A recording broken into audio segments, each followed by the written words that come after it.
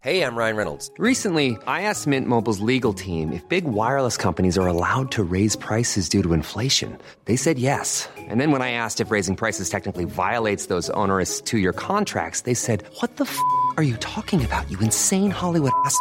So to recap, we're cutting the price of Mint Unlimited from $30 a month to just $15 a month. Give it a try at mintmobile.com/switch. $45 up front for 3 months plus taxes and fees. Promo rate for new customers for limited time. Unlimited more than 40 gigabytes per month. Slows full terms at mintmobile.com.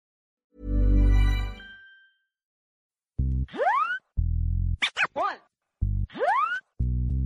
two, three.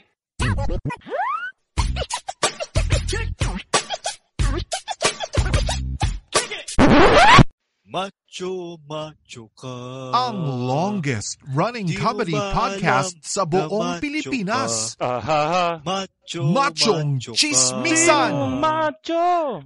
Dahil ang tunay na macho, chismoso.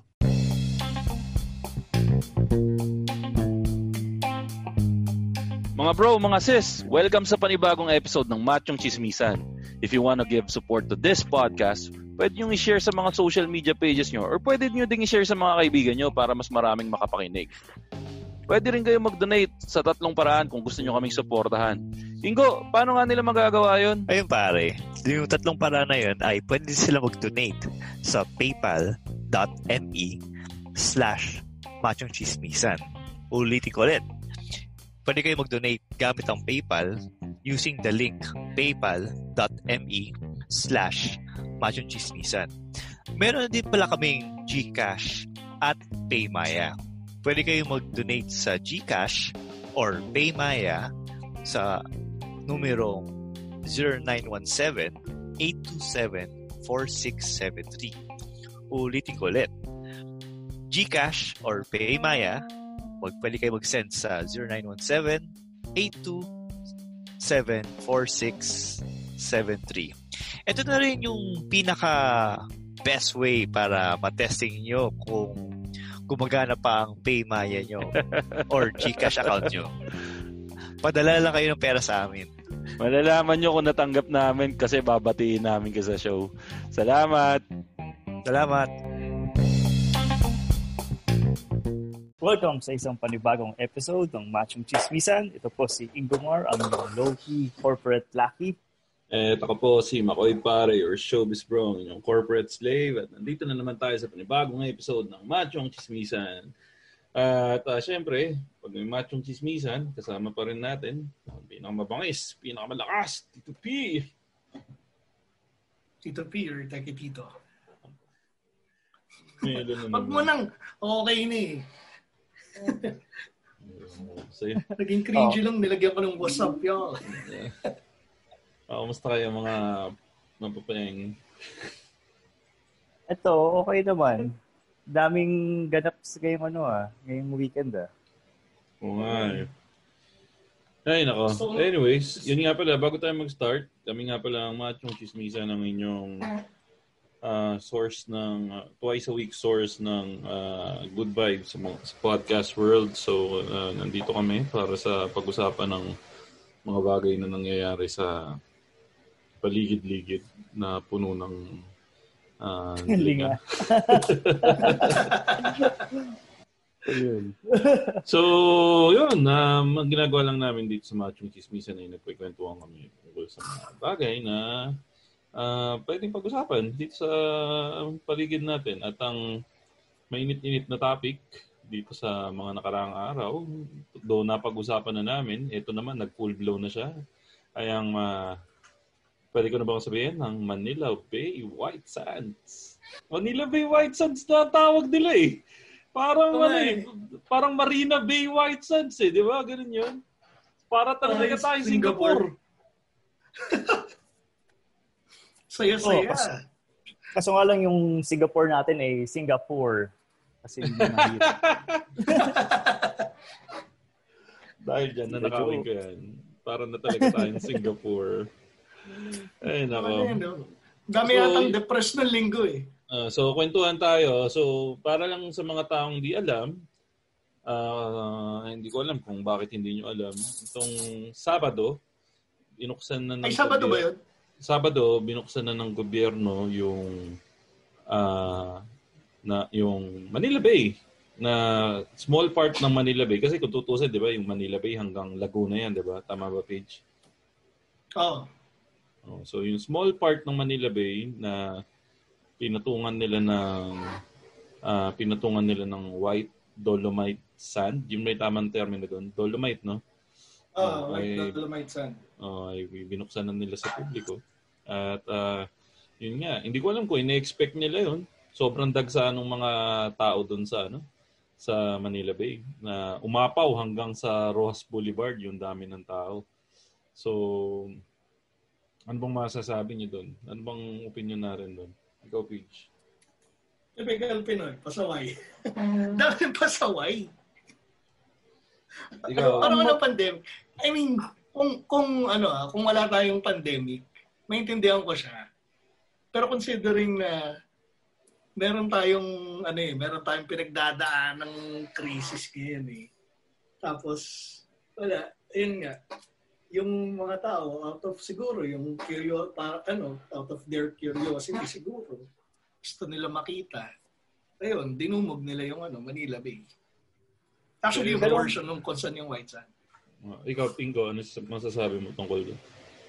Pero ang kagandahan kasi doon, yung PNP chief na nag-handle nung part, hindi ko alam kung anong magandang term doon eh. Basta yung PNP chief na nag-handle sa area na yun, sinibak siya dahil doon sa pag-fail doon sa pag-reinforce ng social distancing doon sa area na yun. Ako ang opinion ko diyan, yung PNP chief nung presinto na yon. Kumbaga medyo kawawa naman ako. Naawa naman ako sa kanya. Alam mo bakit? Kumbaga siya ang fall guy. Kasi kung tutusin, kukontrahin naman kita, Paige. Hindi ko masisisi yung mga taong nagpunta doon at masasabing pasaway sila. Ito yung sa opinion ko Kasi hindi naman sila pupunta doon kung hindi binuksan at in-announce pa sa media na bubuksan yung White Beach. Kasi kung nag-iisip yung gobyerno, bakit ko bubuksan at mag-o-opening at may seremonyas pa ang White Beach at i-announce ko sa media habang may pandemya? Di ba nung nakaraang ilang buwan, start ng March, nag-lockdown, lumalabas ba tayo? Hindi tayo lumalabas kasi alam nating bawal. Kaya lang sinabi nila na bubuksan natin tong White Beach para sa mga taong depressed. So, technically, kaya pumunta yung mga tao doon kasi sinabi nung gobyerno na, "Hoy, mga tao, bubuksan namin tong White Beach. Kung gusto niyo tignan, buksan niyo punta kayo para makita niyo yung ganda nitong ginawa namin." So, pumunta sila. Yun yung opinion ko. Kumbaga, kung may sinabi na kung hindi niyo binuksan yan, hindi pupunta yung tao. Yun yung opinion ko. Linawin lang natin. Sino ba nag-announce? Local government, national government? Parehas. Di ba nga si Harry Roque nag-announce na kaya bubuksan yan para sa ano yung termino nila? Ingo, Pidge, yung mental health. Oh. Ang problema, kaya nagkagulo doon siguro papasok yung sablay naman ng police chief. Kasi hindi na implement yung social distancing. Kasi Pidge, yung sa simula natin sinabi, yung common 'di ba, parang sinasabi natin na tayong mga Pinoy pasaway. Tama? Oo, pasaway tayo. Yung pagiging pasaway sa atin Pero pag nasa ibang bansa tayo, sumusunod tayo, tama? Oo, tama. Kasi ang iniisip ko, yung pagpapatupad ng batas sa ibang bansa mahigpit. or nasusunod or pantay-pantay. Pag naglakad tayo, pag nandito tayo sa Pilipinas, hindi na i-implement yung mga rules, mga batas ng pantay-pantay. Yun siguro yung science doon. Yung explanation doon. Not necessarily. Ito kasi, take ko dyan. Ito, inaano natin yung pagiging pasaway ng Pinoy in general. Sige. Example na lang sa train. Walang kinalaman sa batas. Pag sumakay ka sa MRT dito, di ba yung nagkakagulo? Siksikan, hindi mo nire-respeto yung personal space ng isa't isa. Na nung nasa Thailand, kasama ko yung ate ng girlfriend ko. Siya yung... Teka, ba't kasama mo yung ate ng girlfriend mo? Tatlo kami nag-Thailand. Nasa convention yung girlfriend ko. Okay. Tapos yun yung sinabi ko sa kanya, obserbahan mo maraming tao rush hour nun. Pero, ito dito sa portion na to medyo siksikan, pero pansinin mo, walang didikit sa'yo na tao. Tapos, makikita mo na kahit kumpulan dun sa isang portion, pag papunta na sa pila, biglang umaayos. Tapos nire-respeto na ng isa't isa yung personal space yung kanya-kanyang personal space. Saka kahit gaano ka puno yung train, hindi mo mararanasan yung shoulder to shoulder talaga na tabi-tabi. Pero ang tanong, Page. Sa Thailand? Yung yung nag-train kami. Hindi, saang part? Sa mismong city? Sa city. Yung isang yung kahit saang train line doon. Ang tanong ko naman doon, Page. Gaano katagal yung pagitan ng train sa Thailand bago dumating yung susunod na train, bago dumating doon sa susunod na train? Maikukumpara ba natin doon sa MRT system na meron tayo? Hindi. Kasi mas diba? Hindi kasi pwede kasi nating i-factor in 'yun na okay, hindi ko sisiksikin tong train na to kasi alam ko in 5 minutes may darating na bagong train. Yung dito kasi sa atin, pag hindi ka sumakay doon sa train na dumating, more than 30 minutes, exaggeration ba 'yon? 30 minutes? 15, bigyan mo 15. 15 minutes. More than 15 minutes, bago dumating yung susunod na train, napuno na din. Kamusta ba yung sorry, hindi ko alam kamusta ba yung transport system sa Thailand? Pag nalampasan mo ba yung unang 5 minutes ng train, yung susunod na train na alam mong darating, is maluwag ba? Ay, hindi naman Pero alam mo na makakasakay ka doon sa susunod na train. Kasi dito sa atin sa Philippines, pag hindi ka nakasakay doon sa unang train, sa susunod na train, may posibilidad na hindi ka pa makasakay. At sa susunod na train, may posibilidad na hindi ka makasakay. Kasi tayo, Ingo, nung college tayo, naranasan natin yun na minsan 3 train, 4 na train, hindi tayo nakakasakay, di ba? So parang wala ka ng choice. Umaasa lang tayo sa skipping train. So parang wala ka ng choice. Kung talagang desperado ka na, pagod ka na sa trabaho, pagod ka na sa school, na hindi mo na mairespeto yung physical, anong term mo kanina, Pidge? Personal space. Personal space. Kasi parang, ang nangyayari, parang survival of the fittest na yung nangyayari na parang, wala na pagod na ako ano pang gagawin ko? Yun yung opinion ko dun. Yun. Pero yung pag rush hour yun, constant yung buhos ng tao dun Hindi lang kasing lalanong dito na na kasi may factor na konti yung train tsaka nasisiraan.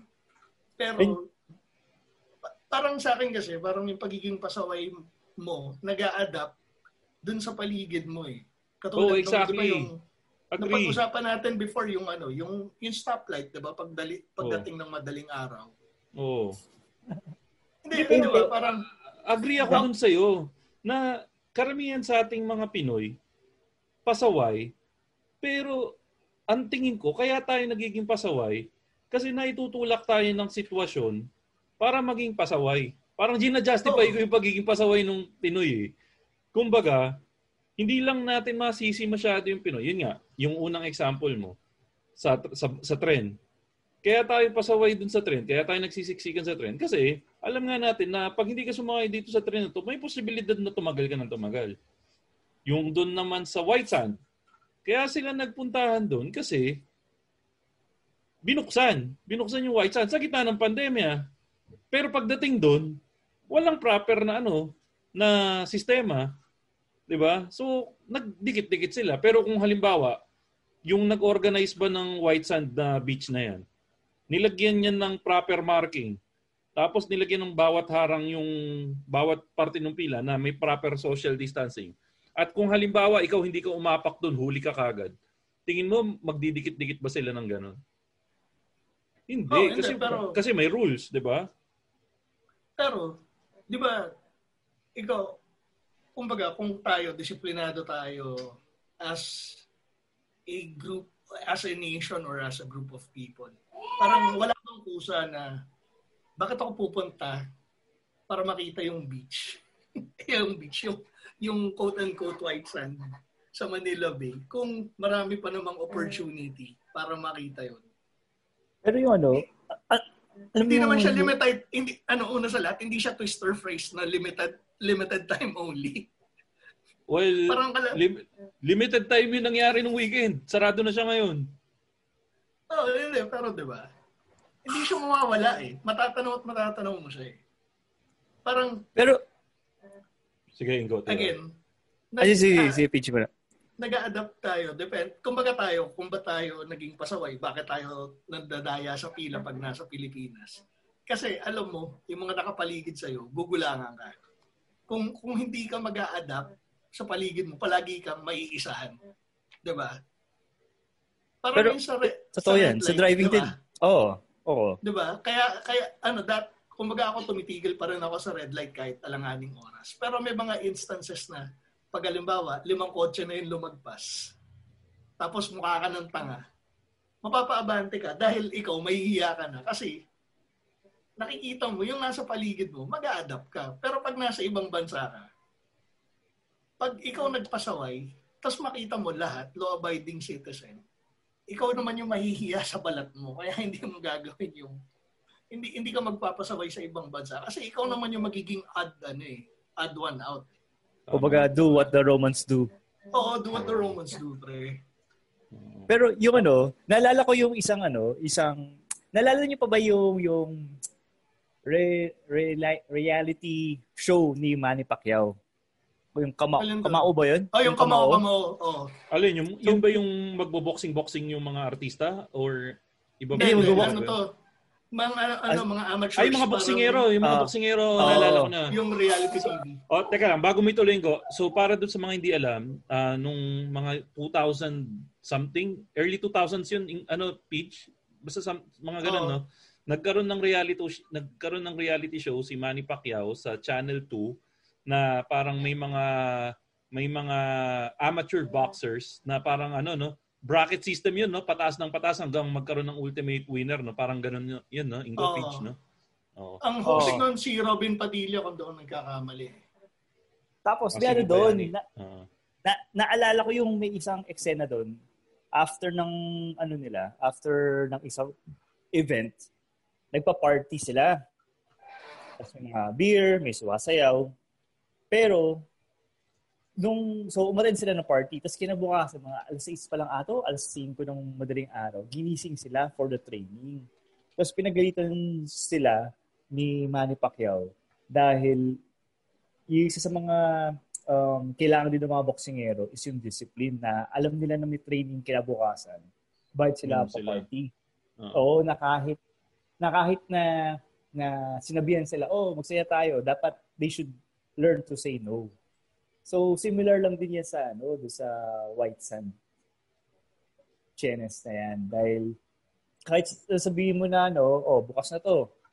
Regardless kung merong proper, kung organized siya. May social distancing.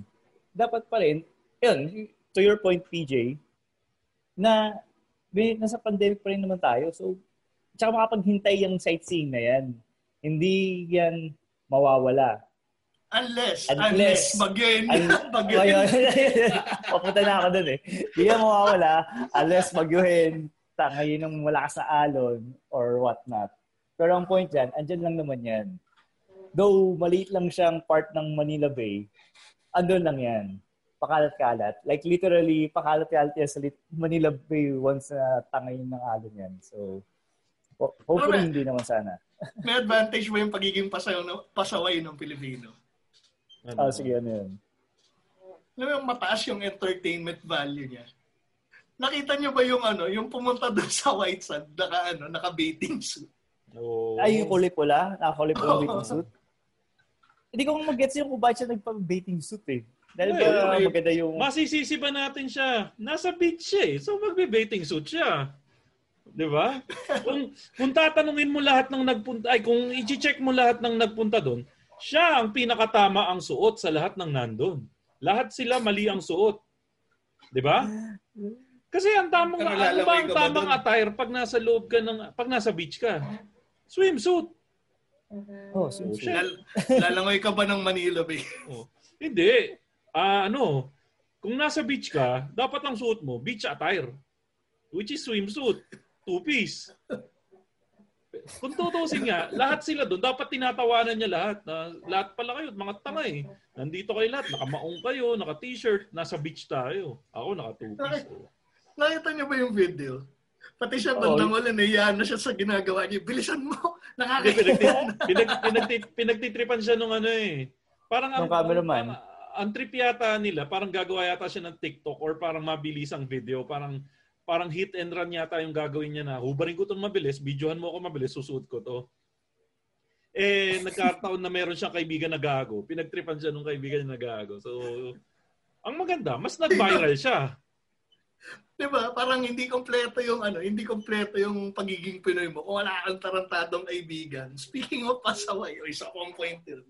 Di ba meron kang pasaway na kaibigan sa grupo? Sa Makoy. Pero teka, gago. Pero ito. Minsan nga grupo eh. Pero playing devil's advocate ulit ako dun sa balikan natin yung Ingo Yung maganda yung punto mo Ingo na kung nag-iisip ka kahit buksan pa yung beach na yan, alam mong may pandemya, hindi ka tutuloy kasi alam mong delikado. Ang problema, pero nga ako again, ang ginagawa natin dito para lang sa mga nakikinig.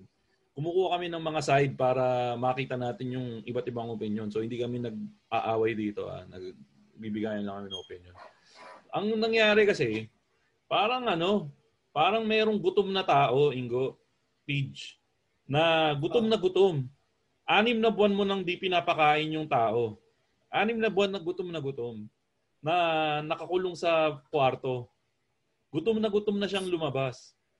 Pinakitaan mo ng ubod ng gandang White Beach na magkano halaga? 400 million halos. Siyempre, yung mga taong hindi pa nakakapunta ng White Beach, sasabik niyan, pinakita sa TV, naka-hype sa social media, lahat. Doon sila natakam, kaya sila nagpunta doon. So, ako talaga parang, I don't want to put all the blame doon sa mga taong nagpunta doon. Parang sila kasi, ikaw, Ingo, tayo, privileged tayo eh. Ikaw, Pinch, ikaw, Ingo, kayang-kaya nyong makakita ng white sand kung gustuhin nyo. Pumunta kayo sa Boracay, legit na Puerto Galera. Kaya nyong pumunta. Yan mga yan, first time pa lang nakakita ng white sand karamihan dyan. At white sand na nasa Maynila lang. So, sige. Yung white sand na yan, daw makakarating ng Boracay kung hindi libre. Hindi kami libreng pinadala doon ng boss namin. Hindi, pero technically, palagay mo na kahit hindi Boracay, Puerto Galera. Kayang-kaya mong pumunta ng Puerto Galera kung gusto mo eh. Pre, pwede kang pumunta sa kahit maraming probinsya sa Pilipinas na white sand na hindi mo kailangan gumastos ng malaki. Yun. Sige. Yun nga, pero hindi lahat ng tao. Pero dahil pandemic ngayon, kahit meron kang means para pumunta sa mga lugar na yun, Exactly. Ako, hindi rin ako makapunta na beach. Pero yun nga, parang itong mga tao na to, na kahit nasabihin mong pikon ako sa kanila dahil putik, nagsiksikan sila doon, iisipin mo pa rin na mga sabik yung mga yan.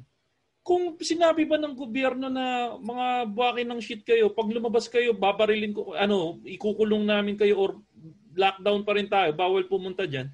hindi pupunta yan dyan. Or kung hindi mo binuksan yung beach na yan, hindi sila pupunta doon. Eh, binigyan mo sila ng pagkakataon na pumunta doon eh. Yan lang kasi sa akin, nakapunta na kayo ng Baywalk, di ba? Ng Manila Bay. Oo. O naamoy niyo na yung simoy ng Manila Bay. Oo. Ako hindi. Hindi ako bumababa sa... Pero in fairness in fairness alam niyo ako, numero unong galit ako sa pinagagagawa ng gobyerno na to. Pero in fairness, dun sa mga report ng mga nagpunta doon na hindi yung vloggers na alam mo naman na pro sa ganyan, pero yung mga reporter ng TV station, tinatanong sila kung kamusta naman daw yung amoy doon sa parte na yun. In fairness, wala daw amoy. Pero alam ko yung sinasabi mo na doon sa part na iba, may amoy kasi naglalakad-lakad ako dyan dati, tumatakbo-takbo ko dyan dati. Oo, kahit malinis ang kahit malinis yung portion yung karagatan na bandang yun talagang iba yung simoy kasi doon eh. Counted ba sa Manila Bay yung yung sa may Sofitel? Oo, Manila Bay pa rin yun. Manila Bay yun. Ayun, nakapunta na ako sa Manila Bay pala. Kamusta amoy sa Sofitel? Nung nandun ako, parang wala naman ako naamoy. Ikaw ba may naamoy? Wala amoy. Wala amoy. Yun, di ba? Yun yung pangmayaman na parte pa ng Manila Bay, Sofitel. Pero sa MOA, di ba? Maamoy mo yung nga pala sa likod ng MOA. Di ba? Iba yung lagkit, no? Iba yung lagkit ng tubig doon. Yung hangin. Hangin. Di ba? Well, technically, kahit saan naman na malapit ka sa dagat, malagkit eh. Kasi ano yun eh, yung ano tawag yun? Humidity. Yan. Alam nyo ba na kung kailan tumanda ako, doon ko lang na arok yung konsepto ng humidity. Kasi sa ating mga Pinoy naman, hindi normal sa atin na sabihin na ano yung... It's so humid here. Kasi maalinsangan ng natin eh. Kasi parang buhay natin. Tayo eh. Buong buhay natin humid eh. Pero yung parang naramdaman ko lang yung diferensya nung regular na araw na humid saka yung humid na talagang malagkit na yun nga yung natutunan ko nitong mga siguro pala past 10 years pa lang ng buhay ko yung nakita ko na doon ko nagagamit yung termino na ang bigat ng hangin dito malagkit yung mga ganun. Speaking of humid, pre, di ko makalimutan yung experience ko ng humidity sa Saudi, pre. Kasi kami, coastal kami. Di ba dry doon? Di ba dry? Oo nga. Ang dry yung Riyadh kasi nasa gitna sila eh. Yung pwesto namin is coastal. So napaka-humid doon. Pag nag-humid sa amin, coastal papuntang Cavite. Buiset. Yung humid namin, pre, doon mo mararanasan, nasa labas ka, akala mo nasa sauna ka. Ganun ka-humid doon. Oo, pero nagmo-moist ba yung mga salamin? Ganun? Pag galing ka sa aircon, moist ka agad. Nagmo-moist ka. Ako yung nagmo-moist, puti. Talaga akong paglabas ko ng kwartong ganun, para akong pumasok ng sauna. Pero nakikita ko yung kapaligiran ko open area. Ganun kalala. O nga pala, shoutout nga pala sa mga mga nakikinig sa atin na nasa abroad. Shoutout sa mga OFW sa mga... Teka, batiin natin. Sino nga yung isang nag-message sa iyo, Ingo? Si Elvin. Saan siya based? Sa Qatar siya, pare. Qatar? Oo. Gusto ko yung airlines yan. Hindi, okay yung mayaman ng Qatar, pre. Yan yung open country rin yan eh. Bakit mo pinati si Elvin? Hindi naman nag-testing ng GCash.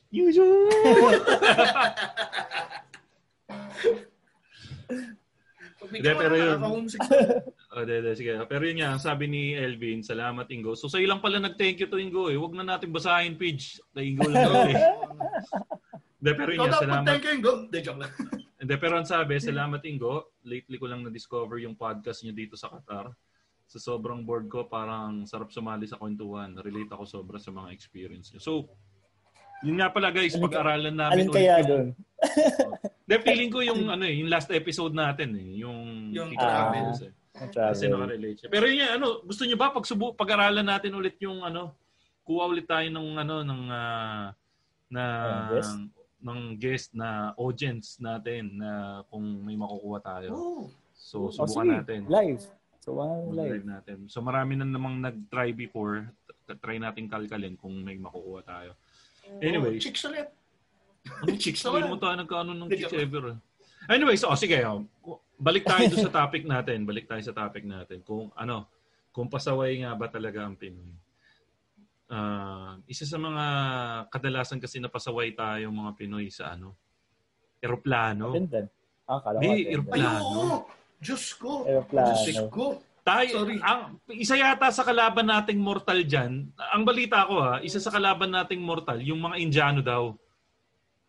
Pagdating sa yung tumatayo ka agad na hindi pa na itataxi yung hindi pa tapos mag-taxi aeroplano. Oo. So tayong mga Pinoy, yan hindi ko ma-justify yan. Ako, pansin nyo, kanina ko pa pinaglalaban yung mga kalahi kong Pilipino na hindi tayo pasaway. Pero ako, pigil na pigil din akong tumayo pag bumaksak. Pag naglanding na yun. Bumagsak? Paano tayo mga tao dun? Pag naglanding na yung eroplano, pigil na pigil din ako tumayo kaagad. At isa ako sa nakaka-obserba na gano'n. Bakit nga ba? Ano ba yung parte ng kultura natin na tumatayo kaagad tayo sa eroplano kahit hindi pa tayo makakababa? Feeling ko hindi lang sa Pinoy ito eh. Ang alam ko, Ingo, pati Indiano daw eh. Ewan ko, may iba pa bang kultura na gano'n, Ingo? Or Pidge? Hindi. Kasi mainlanders. Actually. Nagpunta ako Hong Kong. Parang wala pagkakaiba eh. So, Asians? Palan pa lang eh. Click. Mainlanders. Ito share ko lang Nung una kong uwi sa Pilipinas bilang OFW, yung airpods ko, binubulungan ako nung malapit na kami mag-landing. Una niya sinabi, pakinggan mo yung piloto. Pag yung piloto, yung titong magsalita, yung this is your captain speaking. Teka. Kaya ko yan. Sige, gagawin. This is your captain speaking. We are flying over Thailand right now with a speed of 325 kilometers per hour. This is Captain Makoy Pare with co-captain pilot PJ De Leon and co-captain pilot Ingo Mar. We are arriving at our destination 1 hour earlier than usual. Thank you for flying Cebu Pacific and have a great day. Di ba parang gano'n? Tama ba? Parang gano'n. Tapos, ano sabi niya, pag mas tito magsalita, mas swabe yung landing. Which is true. True. Swabe. Linawin mo. Yun na ba yung may mas tito pa ba doon? Hindi, yung Tito ba pag yung ganito, we are flying Cebu Pacific and by the way, knock. Tito joke. Gago. Pero, yun nga, tapos yung pangalawa yung sinabi, pansinin mo magpapalakpakan yung mga OFW dito. Ay, oo. Totoo yan. Yung, ikaw ba, nung umuwi ka, nagpalakpak ka din? Hindi. Nakita ko lang. Natawa lang ako kasi nakabang ako. Tapos yung mga kasabay mo ba, mga nakamaong jacket?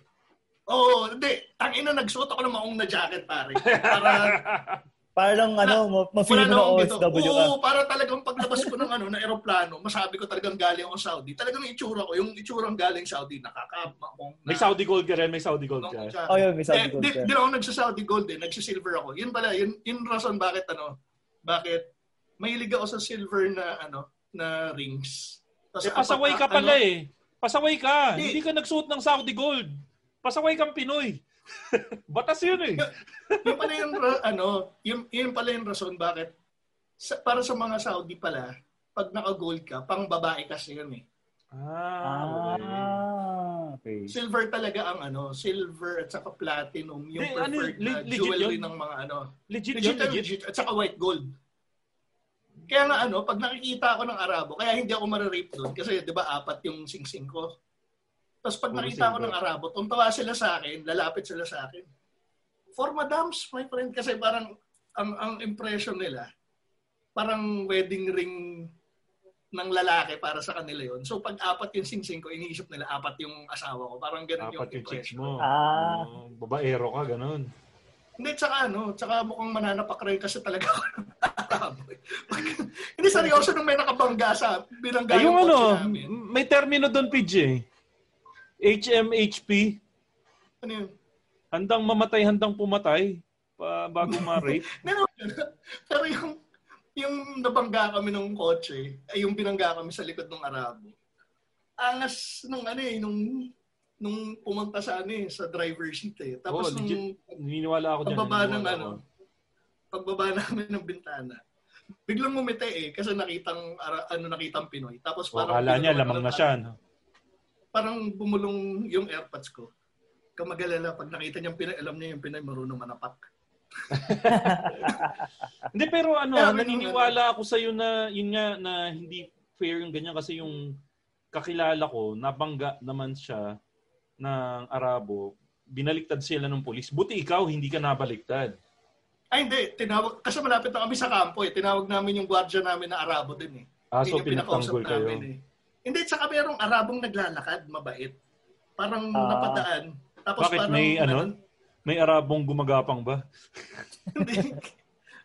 Parang naglalakad-lakad lang. Tapos nakita niya. Tapos, parang nag-mediate siya. Nakita niya kasi lahat na nangyari. So, parang tumulong sa amin yung Arabo. Tsaka tontuwa siya kasi Jeep Cherokee yung gamit namin. Walang gas-gas. May Cherokee ka? Hindi, yun yung service car ni... Akala ko, yaman mo, naka-Cherokee ka Hindi. Luma nga yun Nakakatawa lang kasi walang damage yung bumper namin kasi bakal na solid Ano yung bumangga sa Kia na Kia na sedan. Asian car naman pala Kasi nga nakakatawa yung yung Arabo tontuwa sabi, no damage my friend. Army team. Masyadong ganun No damage, Sadik. No damage, Sadik. Sadik.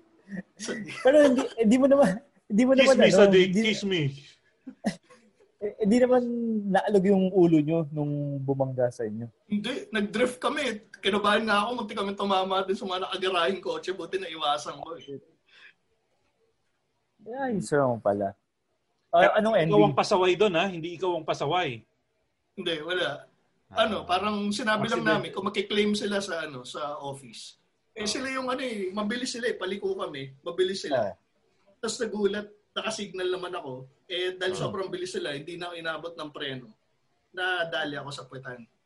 Tsaka yun? Nadali ka sa puwetan ng Arabo? Yung sasakyan. Sasakyan. Pasaway ka kasi, Pidge. Pero sige, ganito, Pidge. Ituloy pa natin yung kwentuhan natin na kwentuhang pasaway. Kailangan lang natin mag-pause for a short break. At yun nga. Tuloy natin tong diskusyon na to na pasaway nga ba talaga tayong mga Pilipino. So, magdedebate pa kami ulit dito, kami ni Ingo, ni Peach. At alamin natin kung talagang pasaway nga tayo. Magbigay pa tayo ng ibang senaryo, no? So, yun. Supportahan nyo sana itong mga kasama natin dito sa Podcast Network Asia. And we'll be right back after this short break. Lagi ka bang nag-OT tapos OTY? Meron ka bang mga salbahing boss at pabidang mga office mates? Nako! Isa kang immortal. I'm Stanley Chi from the Underpaid Podcast. We talk about work-related topics na parang nagchichismisan lang sa pantry. It's a pro-employee podcast na relatable sa lahat ng nag-opisina, pumapasok man, petics, o work from home. Listen and subscribe to the Underpaid Podcast at Spotify, Apple Podcasts, and Anchor. Kita-kits, mga immortal. And yan, welcome back dito sa episode natin ng Machong Chismisan. Babalik tayo ngayon. So, ang topic natin, kung nakalimutan nyo na, before the break, tutuloy lang natin yung topic natin na, anong tanong natin? Pasaway nga ba talaga tayong mga Pinoy? Pasaway nga ba talaga ang Pilipino? So, anong panibagong senaryo natin? So, napag-usapan na natin yung senaryo nung sa White Beach na naglabasan sila. Nagsenaryo nung sa MRT. Ano pang ibang gusto nating i-discuss na pasaway nga ba talaga tayo mga Pinoy? Mga jeepney driver, favorite ko. Sige, kasi mga jeepney driver, parang... Well, actually, mixed bag sila. Merong maayos, merong hindi. Kasi meron ako nasakyan before. May nasakyan ako before na jeep. Na... Sinakyan mo yung jeepney driver? Jeep. Yung jeep. Okay, sige. Kasi napagka ka na sa likod ng Arabo Napuitang ka na ng Arabo. Tapos ngayon... may note dun sa jeep na sinasabi niya na kung magrereklamo kayo sa takbo ko, mas maigi nang makarating tayo sa oras kesa magmadali tayo pero hindi tayo makarating sa paroroonan natin. Yan, yan mga dapat ginagayang jeepney driver. Parang ang lalim naman ng ano na yun. ng quote na yun. Hindi, pero pansinin nyo, di ba, yung mga jeepney drivers, minsan, meron kasi sa kanila yung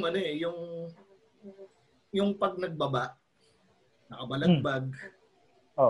Tapos pag sinabi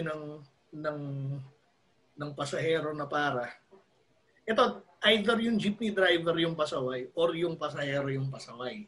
Kasi may instance na pag pumara ka, ibababa ka sa alanganin ng jeep.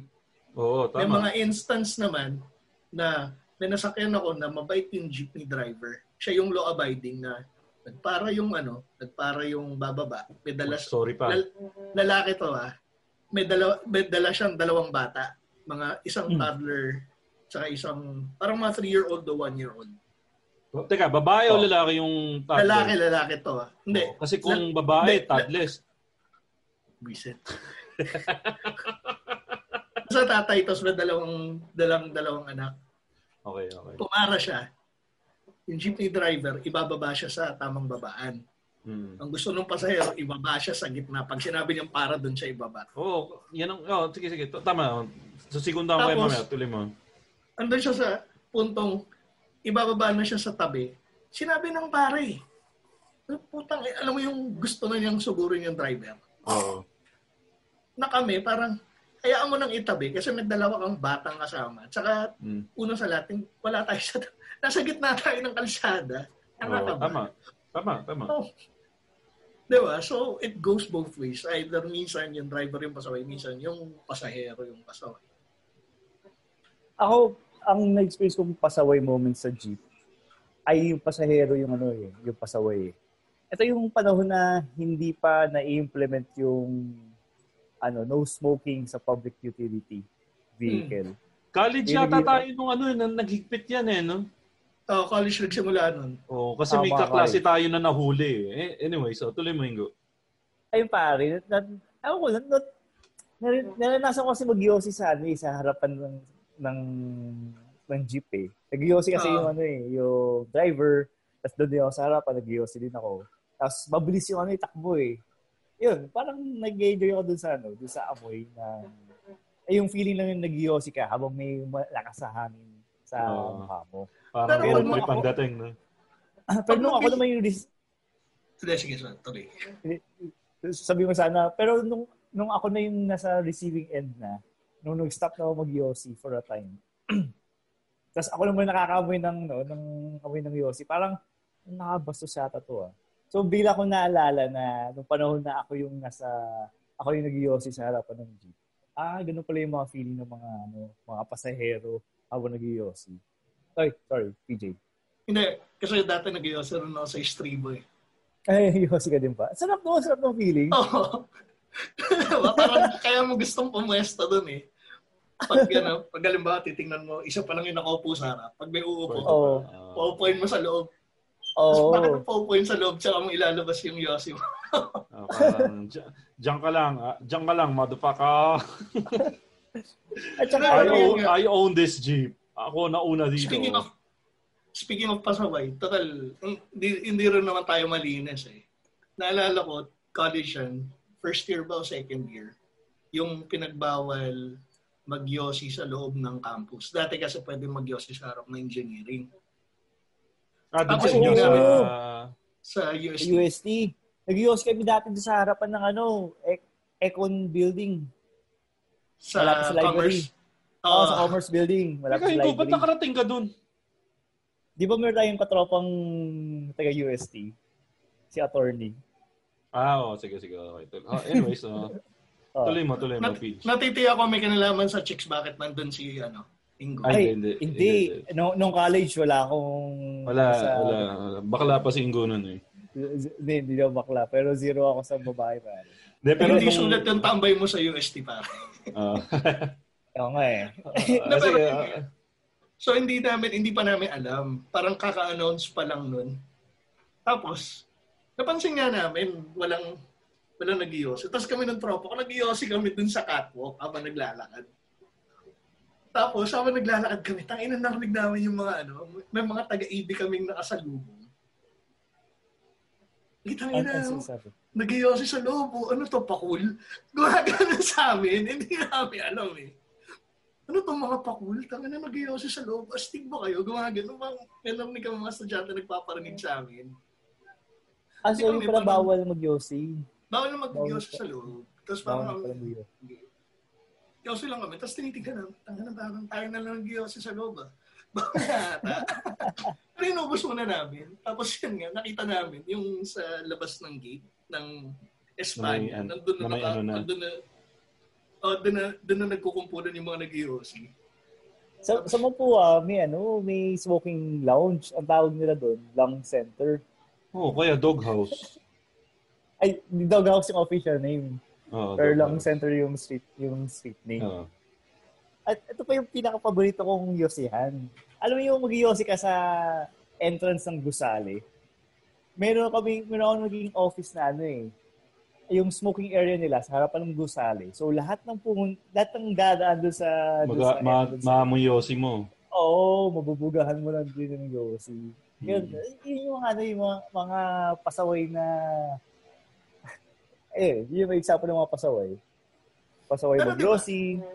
Speaking of, nung naririnig nga namin yung mga ganong parinig sa amin, parang feeling ko rin sa Pilipinas, parang may pa-cool factor kasi yung pagiging pasaway. Na parang rule breaker. Oo, di ba? Parang rebel without a cause.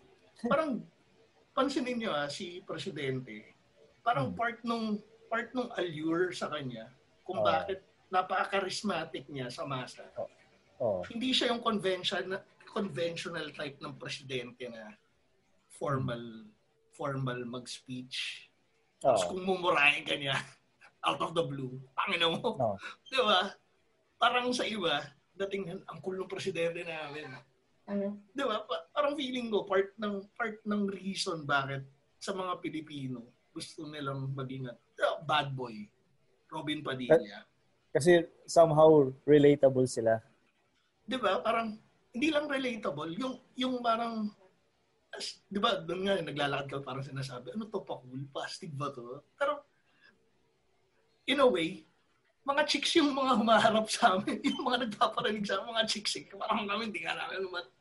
Parang bigla tayong napansin itong mga to. Di ba? Parang may ganong Tsaka, di ba, alam mo yung meron kang kaibigang babae na palaging nagpapaloko dun sa tarantado niyang boyfriend. Sa tarantado. Yung alam niyang gagaguhin lang siya pero sige lang siya ng sige. Pero gusto niya kasi, di ba, parang hindi niya alam bakit attracted siya dun. So parang feeling ko, part rin ng culture.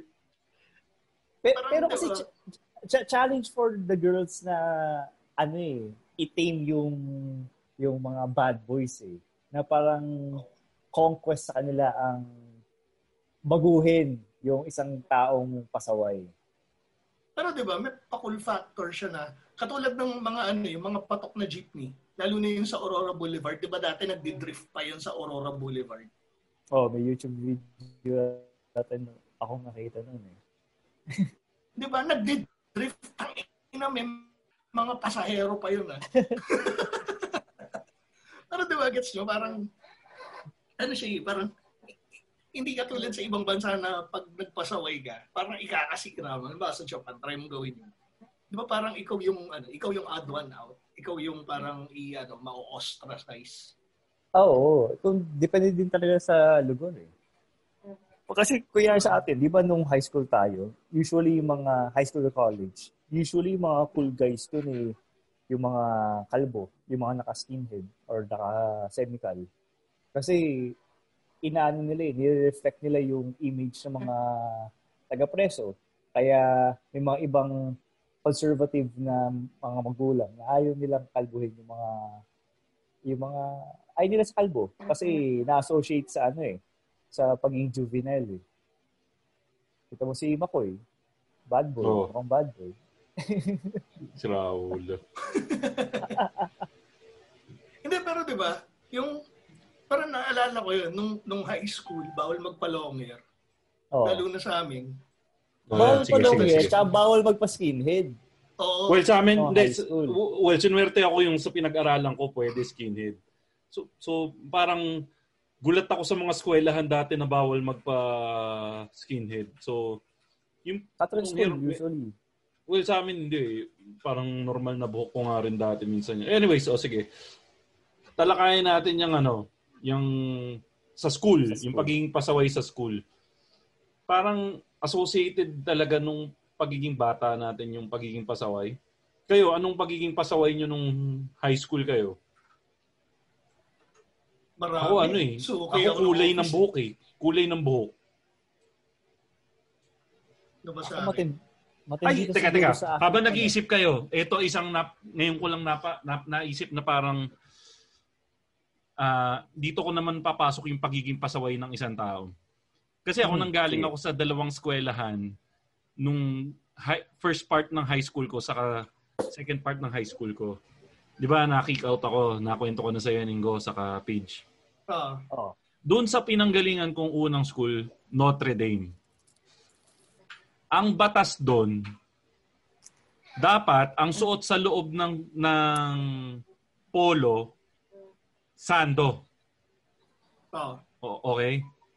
Lahat ng mga pakul at mga bad boys na, yung mga bad, quote-unquote bad boys na nandun, just to break the rules, ang sinusuot nila, t-shirt. Kasi iniisip nila na yun ang cool. Lumipat ako sa MCU. Nila? T-shirt sa loob. Kasi ang nasa rule book, sando eh. Okay. Nung nalipat ako sa MCU, ang saya-saya ko. Kasi buong buhay ko, sando yung pinapasulot sa akin sa loob ng polo. Paglipat ko ng MCU, ang nasa rule book, t-shirt. Doon ko naman nakita itong mga rule breaker na gusto nila, sando yung isuot nila. So parang minsan talaga, gusto lang talaga ng tao na i-defy yung rules. Kasi sa loob-loob ko, ako, buong buhay ko, gusto ko t-shirt yung nasa loob ng polo ko. Ngayong, ito na yung batas, yung mga tao naman na napuntahan ko sa lugar na to, gusto naman nila, sando yung nasa nila. Hindi ba nila alam kung gaano ka-hassle mag-sando dati? Yun yung iniisip ko noon. Kayo, anong mga binibreak nyong rules nung high school kayo? Ano ba? Late pumasok. Late pumasok. Long hair. Ay, long hair. Ay, teka, ito. Sundutan ko yan long hair. Bawal din ba sa inyo, di ba bawal sa atin yung long hair, yung long back? Definitely, long back. Kapag tumama na sa tenga, yung gilid, dapat 2x3. Yan yung kadalasang batas, di ba? Tapos, yung bangs, dapat hindi aabot sa kilay or lalampas sa mata. Anong batas sa inyo, Ingo? Kilay din ba? Kilay. Ito ngayon. Ito ang isang meron tayong kakayanan, tayong mga matatanda na ngayon, may kakayanan tayong pahabain yung bangs natin hanggang mata. Bakit hindi natin pinapahaba? Samantalang dati ako, tuwan-tuwa ako na umabot dito yung bangs ko hanggang baba. Umabot dito yung bangs ko. Feeling ko nun napaka-badass ko na. Pero ngayon, may kakayanan akong pahabain. Well, at least dati may kakayanan akong pahabain. Dati yung buko. Pero bakit hindi natin ginagawa na? Hindi uso. Ikaw, Pidge, bakit hindi mo pinapahaba yung bangs mo hanggang baba mo? Dahil mo ang tanga, di ba? Pag ginawa mo yun, di ba? Nung magka-office mate tayo, long hair ako, di ba? Long hair ka, pero long hair na matinong itsura ng long hair. Hindi matinong itsura ko nun. Well, para sa akin, matino yun. Hindi, yung look mo is rocker look. Pero, ikaw ba, 2x3 lang buhok mo? Pero buhok mo yung bangs mo hanggang baba. Ba't hindi mo pinapahabang ganun? Mahaba bangs ko, pre. Yung long hair ako, Oo. Everything is mahaba.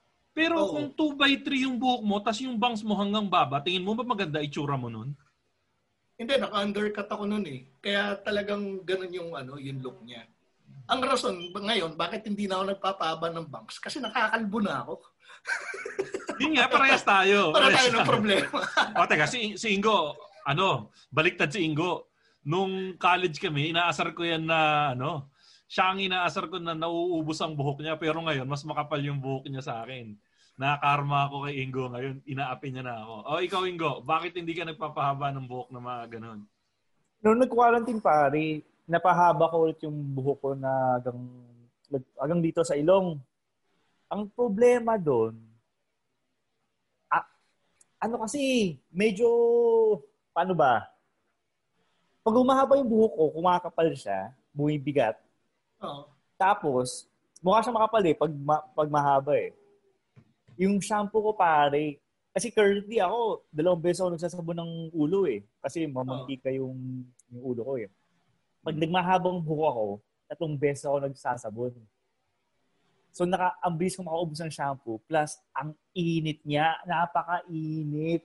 Kaya doon ko na naalala kung bakit hindi na ako nagpapahaba ng buhok dahil mainit siya. Ayun. Plus hawi ako ng bangs eh. Hindi pa siya ganun kahaba na pwede ko na siyang itali na parang ganito. Well, di pala. Natali ko siya na parang ganito. Kaso nga, mukha akong tanga every time na lumalabas ako ng bahay para kunin yung mga deliveries sa Shopee. Dahil, yun nga, nakatilintas yung buhok ko.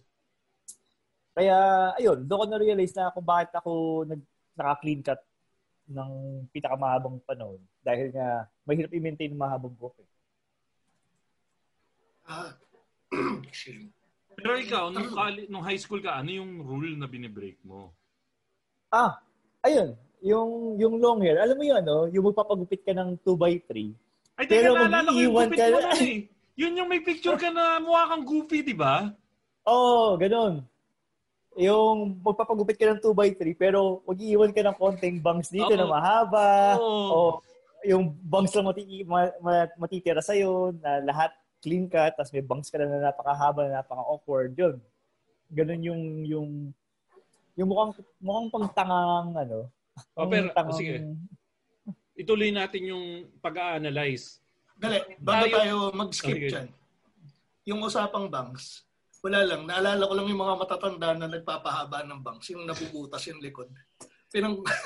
Gagi, hindi bangs ang pinapahaba nila, yung gilid, tapos i-combo over na ganun. Nakilala ako, bangs yung pinapahaba, at saka yung gilid eh. Tapos iba-brush up? Iba-brush up para takpan yung likod.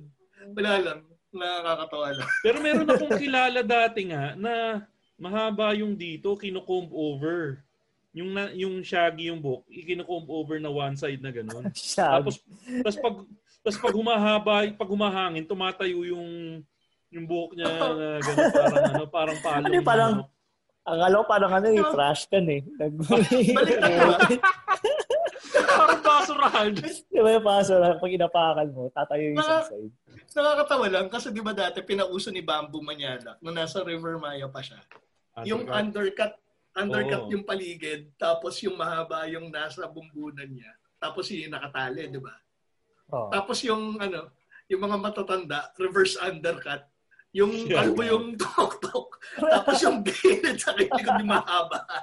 Tapos yun yung pinangtatakat na ganun dun sa Maganda yung reverse undercut ang puta. Meron akong team leader dati. Ang ginagawa naman niya, meron siyang nilalagay sa ulo niya, yung sa anit niya para pampaitim. Kaya nagkakaroon ng illusion na makapal po buhok niya, pero in reality, parang may dye yung mismong anit niya. Tapos naka-brush up lang siya. Say, ayos to si Papi. Naalala ko si Carlos Busar sa NBA. Yung parang kinulayan ng itim yung bumbunan niya kasi napapanot. Sorry, nakakatawa, naalala ko lang itsura. Para siyang Lego. Di ba yung buhok ng Lego? Isang ganun lang. Ito, kakambitan mo ng hair. College, naalala ko lang, college. Palagi ko namang violation nun, yung, tawag dito, dapat leather shoes. Naka-rubber shoes ako. Tapos, palagi akong nakakap sa loob ng campus. Yung assistant din namin, nangahabol yun. Para kaming high school nun eh. Pag may violation sa hahabulin ka. Gagraduate na lang ako. Oo, bawal. Nakakap sa loob ng building. Oo. Sa loob ng building. Pero sa campus pwede. Oo, sa campus pwede. Yung sa engineering lang, yung assistant din namin, stricto, parang high school. Sobrang gigil niya sa akin. Graduating year ko, nahuli niya ako. Pinapunta ako ng office. Sobrang gigil niya sa akin. Kasi kilala na niya ako, 5 taon na niya ako hinahabol eh. Kinuha niya yung cup ko, tapos pinakpuk niya sa akin. bago graduate ba, mabatukan man lang ito. Paisa lang. Isa man lang. Inaalala tuloy ako, Makoy. Oh. Lalo nung kinausap natin yung prof natin. Sino? Sige, kwento mo. Yung math teacher natin nung college. Si Betko? Hindi, si Axel.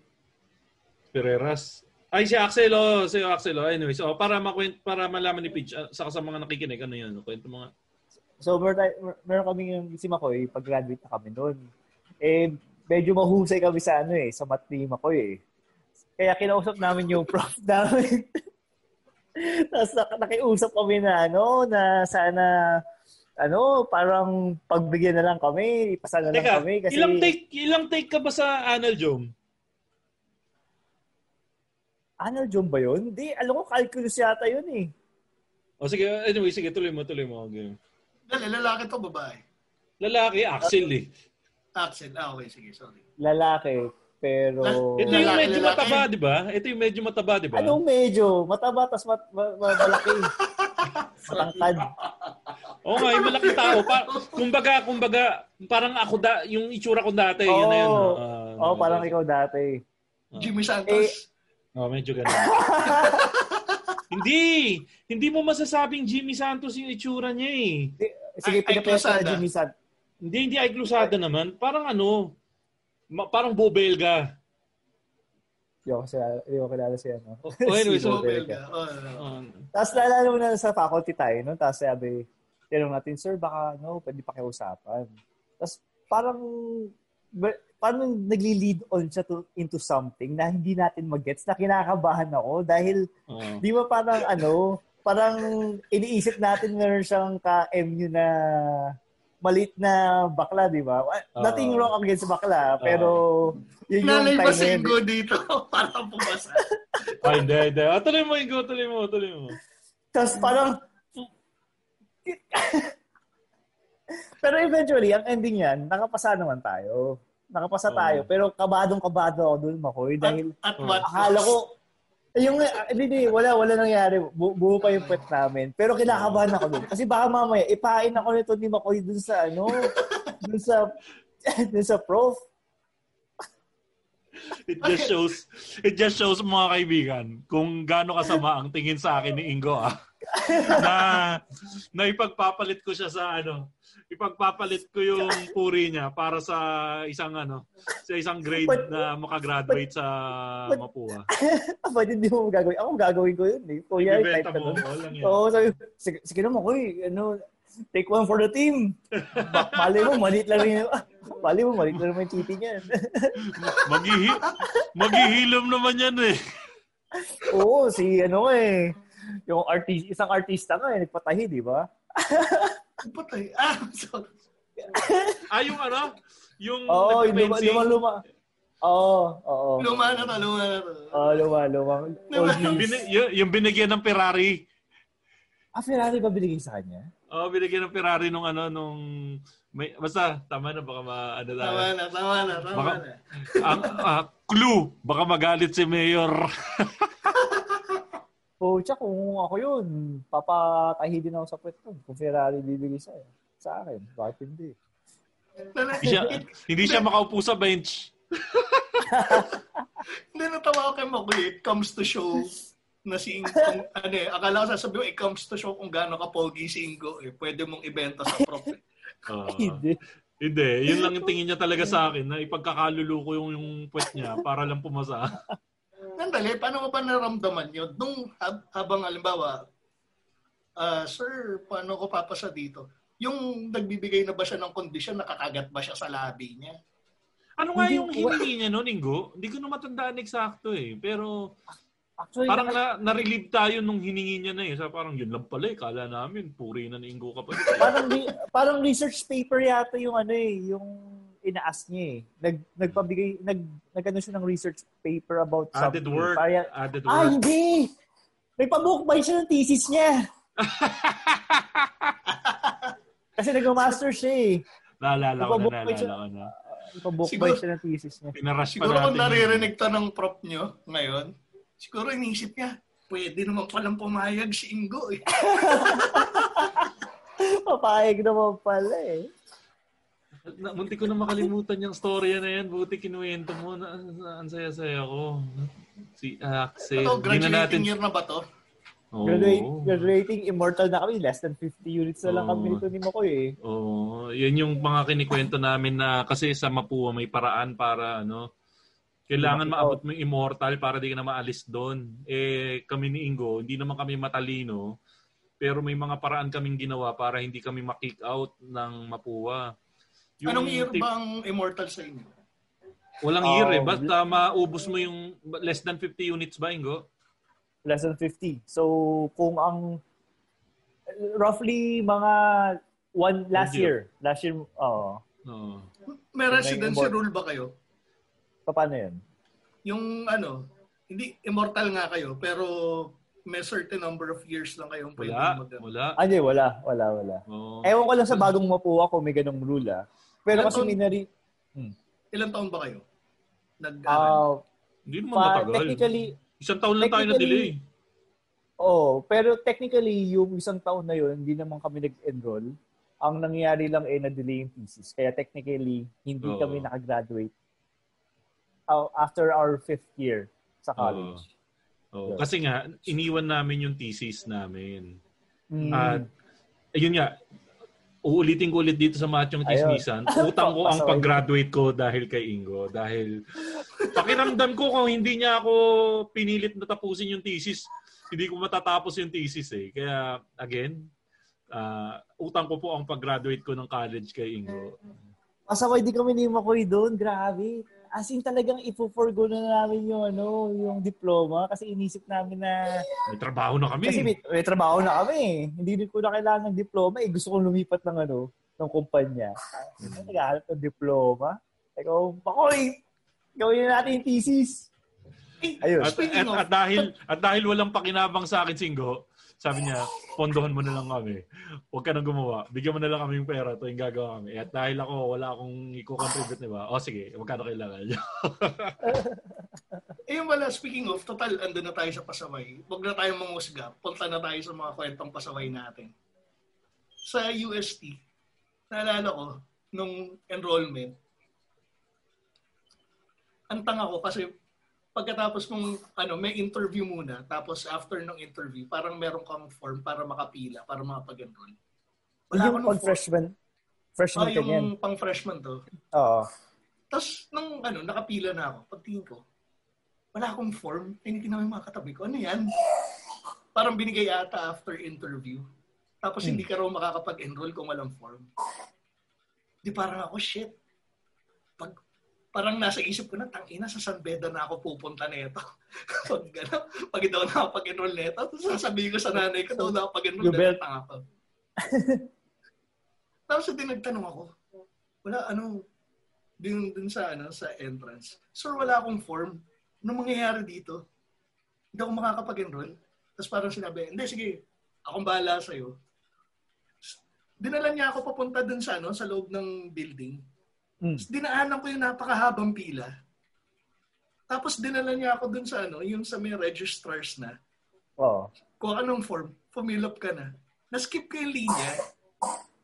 Dahil sa form? Dahil sa katangahan ko. Dahil meron akong kulang na form na parang nawala ko. Or hindi ko natanggap.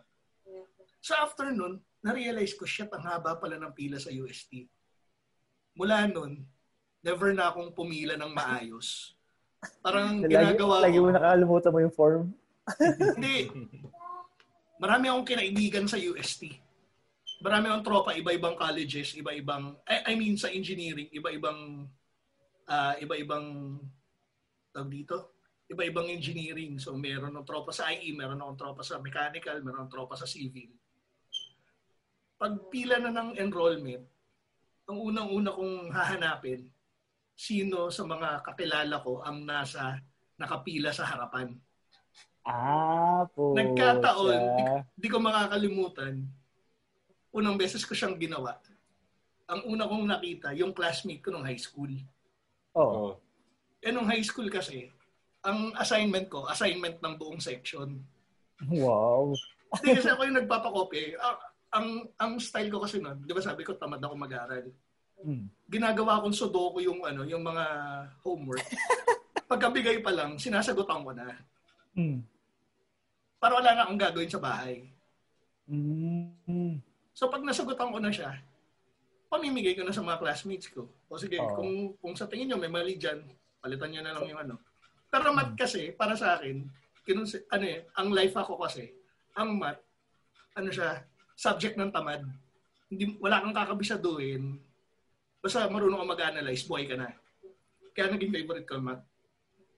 So, Makoy, alam mo na kung ano tayo. So ganun, di ba? Nag-backstory lang ako, nakita ko na yung classmate ko, di ba? Hindi lapit ako. Pre, baka pwede namang makisingit ako dyan sa pila nyo kasi nasa harap na kayo eh. Pre, nakakaya naman dun sa nasa likod natin. Tapos bigla akong umirit. Pre, naalala mo nung high school pag may assignment ako, di ba sinisigurado ko na na makakuha kayo ng kopya. Manggagamit! Pag halimbawa may tanong kayo sa akin about sa di ba sinasagot ko naman kaagad? Sige na nga, tangin na, dyan ka na nga sa likod namin. So, parang every time na may enrollment, naghanap ako na nasa harap, tapos maghanap ako ng kung ano mang pang sumbat o pang blackmail o kung tropa ko. Makikipagkwentuhan ako hanggang makapasok ako sa loob. Ay shit, nakapasok na ako. Di magtuloy na ako mag-enroll. Diyan ko nagamit yung pagiging research assistant. Isa sa mga privilege ng research assistant, pwede silang mauna sa pila eh. Hindi swerte tayo nun kasi yung course natin, pwede tayong pumila na doon tayo dadaan sa exit eh. Yung IT na course natin. Kasi konti lang kasi yung IT na course eh. Yung ComSci na course versus yung yung engineering eh. Pwede tayong pwede pumasok. Ganun kami. So yun, isang kagaguhan namin. Sa exit gago. Ang gago ni Goy. Bakit? Parang anal sex lang sa exit ko pasok. Gago si. At dyan po nagtatapos ang episode na to ng Machong Chismisan, mga kaibigan. So, yan po ang ating episode na mag-isipan natin mamaya kung magandang title nito, pero yun nga. Di ba pasaway culture? Pasaway culture na lang siguro, yun nga. Trinay lang namin i-analyze kung pasaway nga ba talaga yung Pinoy. So kayo, balitaan nyo kami kung ano sa tingin nyo. Pasaway nga ba talaga tayong mga Pilipino or talagang circumstantial lang talaga yung pagiging pasaway natin. Let us know. Tsaka share nyo din yung mga pasaway stories nyo, whether sa school, sa relationship, or sa trabaho. Let us know your opinions. Tweet us your opinions. Paano nga tayo titweeting ko? Tweet nyo kami sa @machongchismisan, walang A sa dulo. Or i-post nyo sa aming Facebook page sa facebook.com/machongchismisan. May A na sa dulo. Ayun. Tapos may ibabatiin ba tayong go? May nag-testing ba na bago or wala? Walang nag-testing na bago. Pero kung gusto nyo mag-testing pa rin, tinatawagan namin kayo na mag-mass testing tayo mga kaibigan. I-testing natin lahat. Mag-mass testing tayo, sabay-sabay tayong i-testing ang ating mga GCash at PayMaya accounts. Mag-send tayo sa, anong number Ingo? Sa 0917-827-4673. Kahit piso lang ang isend nyo. Kung 50 kayo at piso lang isend nyo, malaking tulong yun sa amin. Kung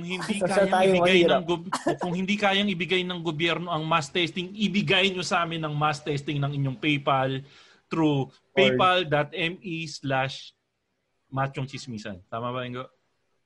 Tama. Ayan, okay. Ikaw, Pete, saan ka nila pwede follow? Sa facebook.com/I am Tito P, pero hindi ako makapag-post ngayon dahil na-restrict ako ni Facebook for 3 days. Dahil, buti nga ikaw 3 days lang, ako 1 month yata eh. Nag-comment ako sa Pigad, pre. Di ba? Yung yung F4.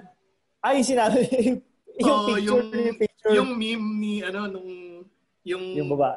White girl sa papaligiran ng okay. Black guys. Pero kasi sexual content, pero meme kasi siya. Tsaka wala namang nude or di ba? At saka nag-reply si Pigad yun, di ba? Oo. Ang dami nga nag-like eh. Ang dami nga natawad dun sa Anyways. I-follow na si Tito P para pag pwede na siya mag-comment ulit, sasagutin niya yung mga comment. Twitter boy pa naman ako eh. Tito__P for Twitter and Instagram. At ikaw, Ingo, saan kanila pwede follow? Follow nyo sa Twitter _Ingomar at sa Instagram Ingomar83. Ayun, follow nyo ako sa Twitter at ShowbizPro, Instagram at ShowbizPro, and ano pa bang kailangan natin promote? Meron pa ba tayong utang na ipopromote? Wala na, no? Wala na yata. Wala na. Next week pa yung ipopromote natin. Bigyan nyo kami na ipopromote para matagdag. Ayun. Hindi, nakalimutan ko batiin. Gusto ko nga palang, sorry guys gusto ko lang batiin yung mga kaibigan ko from, sige, tuloy nyo lang. Kunin lang. Ikaw ba yung babatiin, tapos kami magtutuloy?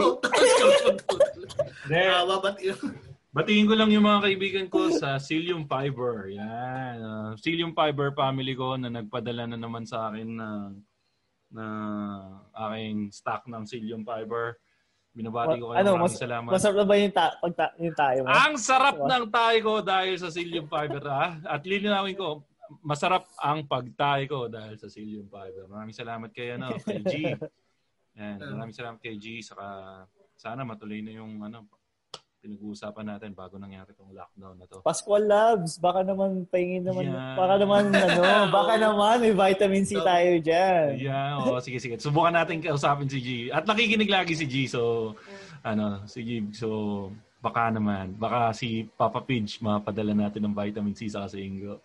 At yan po ang ating latest episode ng Machong Chismisan. Itong talagang pasaway nga bang mga Pilipino, at balitaan nyo kami kung ano sa tingin nyo. At yun nga, yan ang ating episode ng Machong Chismisan dahil lagi nyo tatandaan ang tunay na macho! Chismoso! Have a great day, everyone. Makoy, paano ba natin i-monitor yung stats natin dito sa Machong Chismisan Podcast? Alam mo kasi, pre, merong bago akong ginagamit na platform, yung Podmetrics. Ha? Ano yung Podmetrics? Ang Podmetrics ay isang platform na ginagamit ko para makakuha ng data na kailangan natin sa ating show. Malalaman natin kung sinong nakikinig sa atin, kung saan sila nandun. Si Podmetrics na ang bahala doon. Para mas makagawa tayo ng mas magandang content. Maaari mo din gamitin ang Podmetrics sa FB at YouTube account mo para makakita ka ng data sa live stream mo. So kung podcaster ka or gusto mong magsimula ng podcast, pumunta ka na at mag-sign up sa podmetrics.co. Libre lang mag-sign up. Pinalabas pa ng ulo dito. Pero huwag mo kalimutang gamitin ang aming code na Machong Chismisan. Opo! Ngayon din!